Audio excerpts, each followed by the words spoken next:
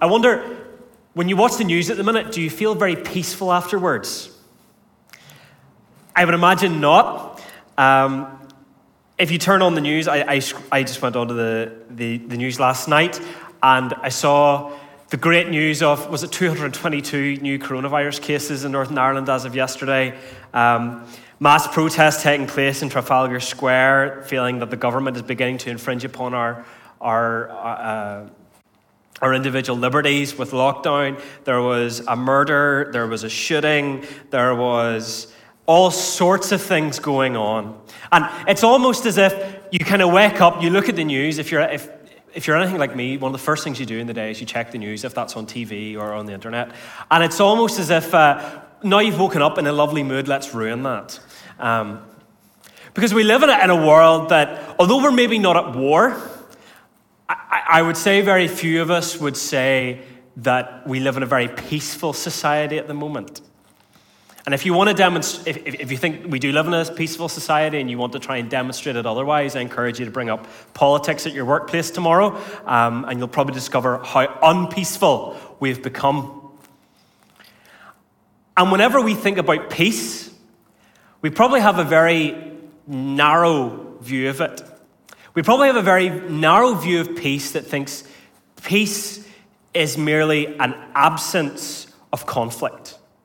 It's merely the absence of war, or the absence of an argument, or the absence of you having a bad relationship with somebody. But peace is so much fuller than that. Because peace is not just an idea, but as Christians we believe that peace is also in a way a person. And this morning we're going to see that in really 4 different ways. We're going to see how Jesus is our peace. We're going to see how he's our peace with God, he's our peace with each other, and he's our peace within ourselves. So the first thing we're going to see is the idea that Jesus is our peace. And you'll notice the reading that we had there to try and get the idea across that blessed are the peacemakers. I read a bit from Isaiah chapter 9, that there's this wonderful promise that is given all the way back in Isaiah, hundreds of years before Jesus is born, that talks about his birth, and says that unto us a child is given, or a child is born, a son is given, the government will be on his shoulders, and he will be called Wonderful Counselor, Mighty God, Everlasting Father, Prince of Peace. Because whenever Jesus shows up in the New Testament, he's showing up at a really important moment in Israel's history. He's showing up at a moment wherever the people of God are longing for peace. But they're longing for peace in that very narrow way. They're longing for peace in a way that is the absence of conflict. Because often throughout the Old Testament, whenever we would see peace enacted out amongst God's people, it would be mainly in that way. What would generally happen is there would be an oppressor who would have captured the Israelites in some way or invaded the Israelites in some way, and they wanted peace within their society so that they could have kind of normal order resumed and they could be brought back to worship God. So in the book of Exodus, we probably maybe know the story of Moses, who brings peace by the grace of God to the people of God by leading them out of their captors' country of Egypt so that they may have peace with God in the wilderness and enter into fellowship with him. Or we might think of the Judges, where peace is restored in the land of Israel whenever a judge rises up, like Samson or Gideon or Ehud, and is able to overthrow and outcast the people who've invaded them, and they're able to restore normal religious life and normal kind of civil life within Israel. And whenever Jesus gets up and says, blessed are the peacemakers, for they will be called children of God, he's saying that at a point in Israel's history where they are wanting peace, but they are wanting peace in that absence of conflict way. Because what has happened about 90 years before Jesus is born, the general Pompey has come down into Israel and he's conquered it all. He's taken Jerusalem. And Romans were not a high-class society. Often whenever we think of the Romans, we often think because they were very old and they had a lot of marble statues, they were therefore very advanced or very kind of erudite, lovely people. But Rome was not a sort of culture that would get alongside Judaism terribly well. Where maybe in Greece you would have went to the theater, or you'd have listened to some music or seen a play.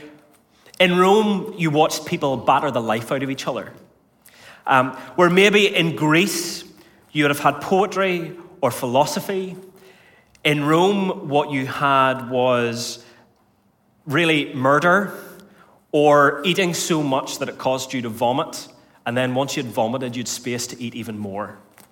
Roman society was a society based around the idea of enjoying power as much as you could, enjoying privilege and your wealth as much as you could, and indulging in every sense of the word.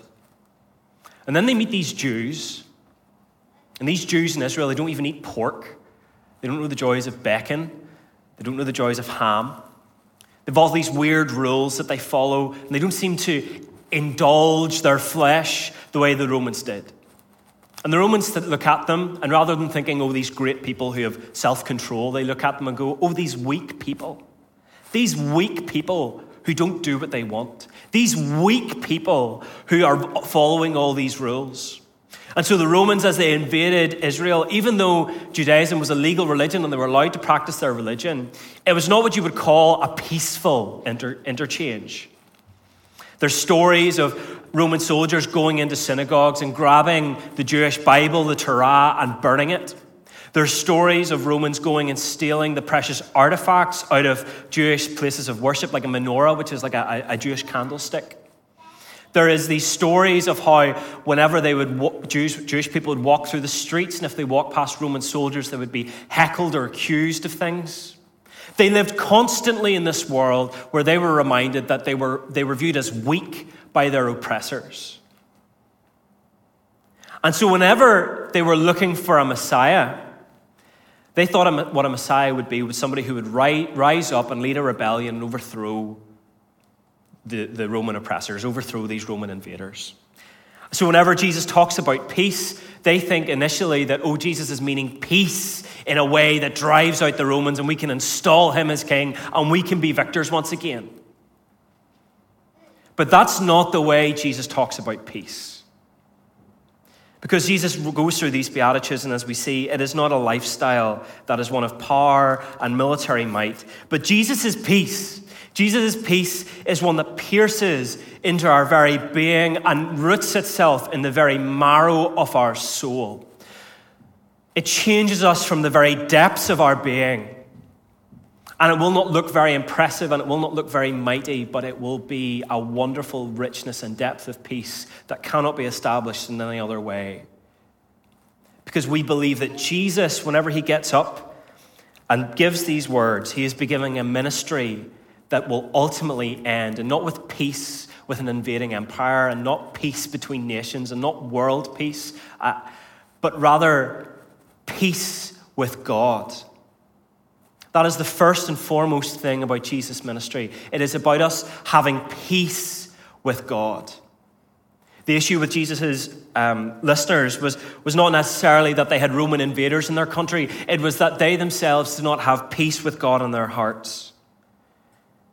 I wonder, sometimes with the way we talk about being saved as a Christian or salvation as a Christian, we talk about it in maybe ways of kind of quite legal ways. So it's just as if I've never sinned, I've been justified, or Jesus is my salvation. I'm saved from hell. I'm able to go to heaven. But maybe we don't think about it as the way that the Bible often talks about our conversion and talks about coming to Jesus. Is that we were once, as Romans 5 verse 10 would say, we were once enemies of God, and now we have been reconciled to him through the death of his Son. Our starting place in life is not one where we are indifferent towards God and we wake up. Our starting place in life is that we are actively enemies of God, in need of reconciliation to him, because we can't do it ourselves, because we are too selfish, too sinful, too blinded by our own flesh to want to reconcile ourselves to God. And often that's not the way we think about faith. Because often the way we think about faith is that God is sat up there on the clouds and he's doing a lot of well-wishing. You know, he wishes the best for you and hopes that you get on well, and it would be really great if you came to know him, but sure, if I won't bother him, he won't bother me. Maybe that's your reaction towards God this morning, is that you think that if I don't bother with him, he won't bother with me, and we'll have this deal going on. I once heard a story that illustrated the issue with that really helpfully. Imagine you're in your house one day, you're sitting on your sofa, and you hear a knock at the door. As you open the door, there's a person standing there, and you say, hello, can I help you? And without speaking to you, they barge on in. They sit down on the sofa that you were sitting on, and they go, this is lovely, this is great, this is a really comfy sofa. And you say, well, why have you just walked into my house? They continue to ignore you. They get up and they go into the kitchen and they open the fridge and they begin eating all the yogurts and all the fruit and all the things in your fridge. And they go, this stuff tastes great. This is amazing. I love this. And you go, I don't care if you like the food. Why are you in my house? And they continue to ignore you. After they've had a wee bit of a meal at your fridge, they go into your bedroom, they lie down in your bed and you go, this is so lovely and soft. I could lie here all day. This is wonderful. I really must get one of these.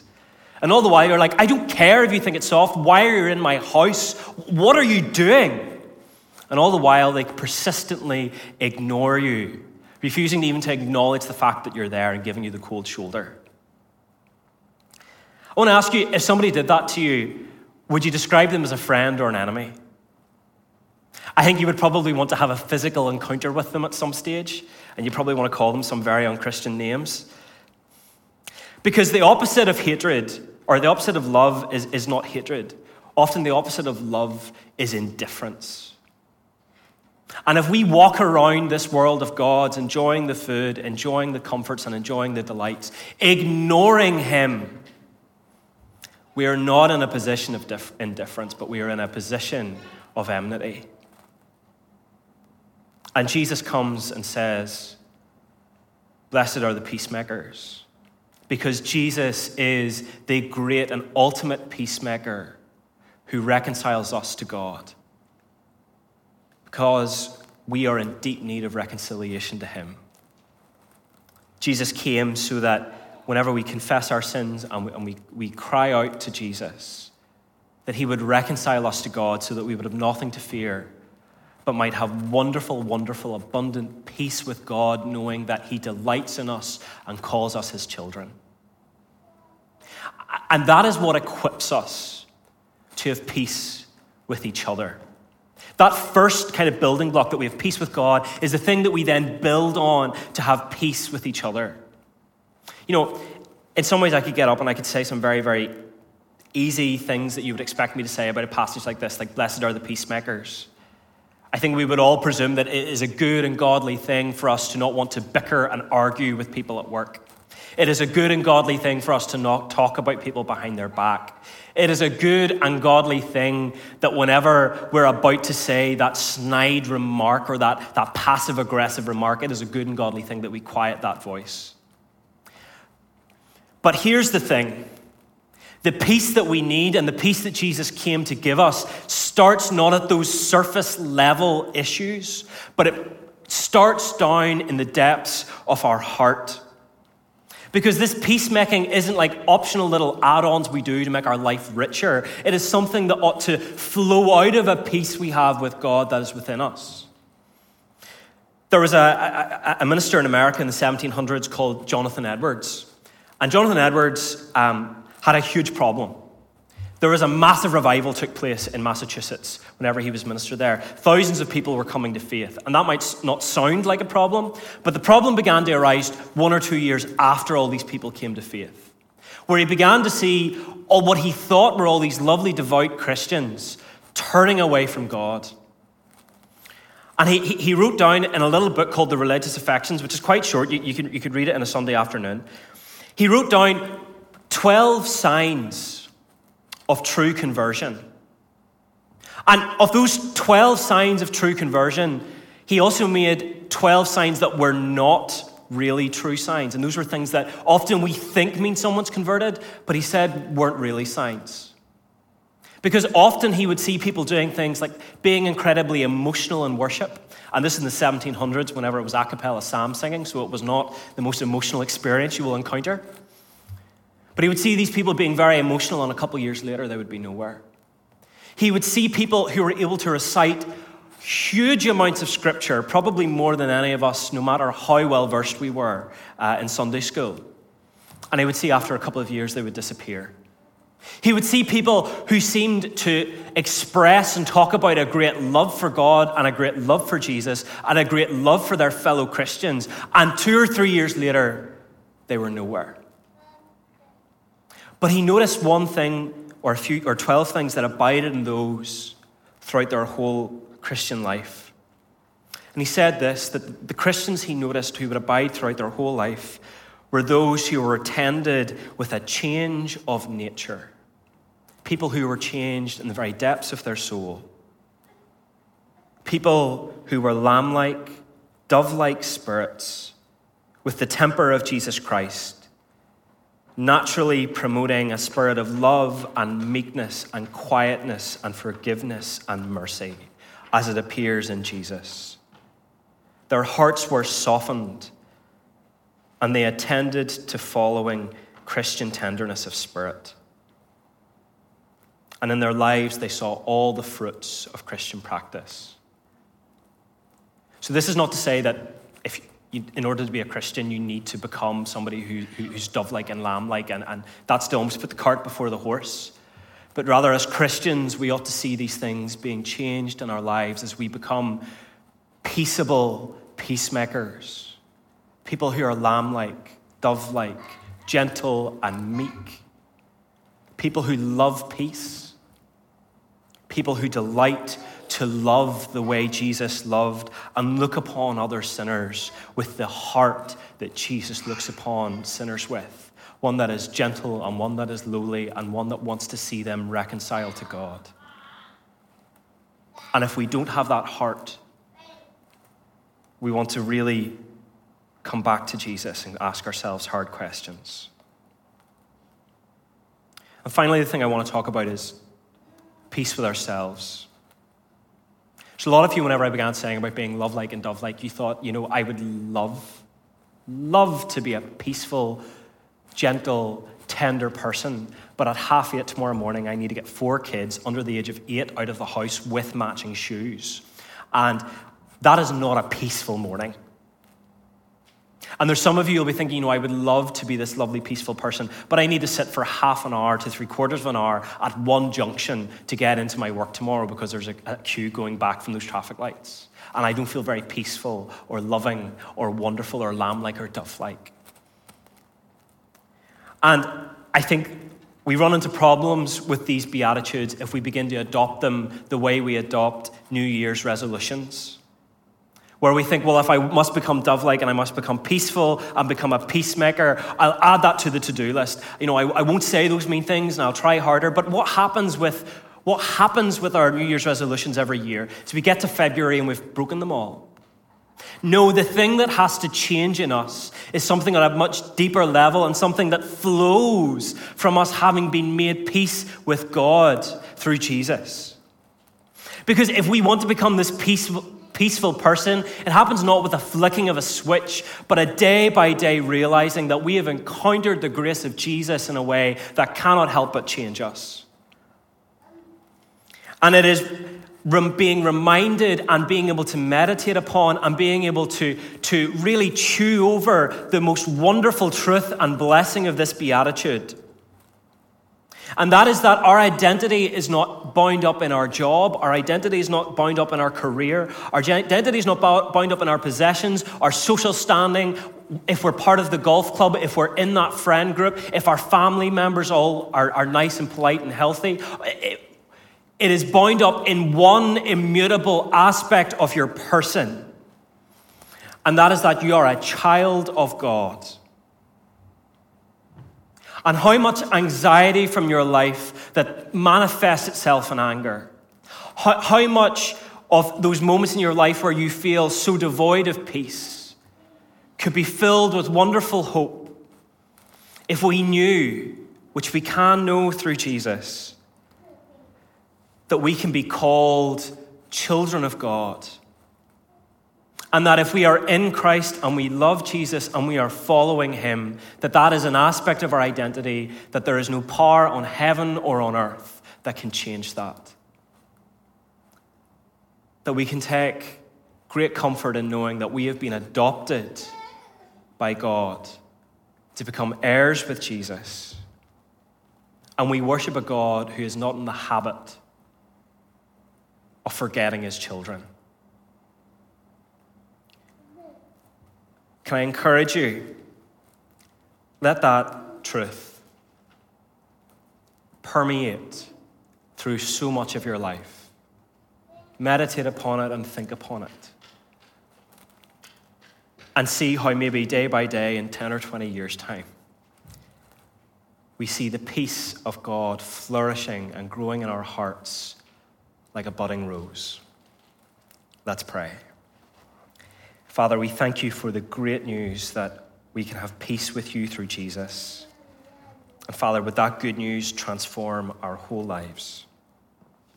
We pray this in his wonderful, beautiful, and peaceful name. Amen.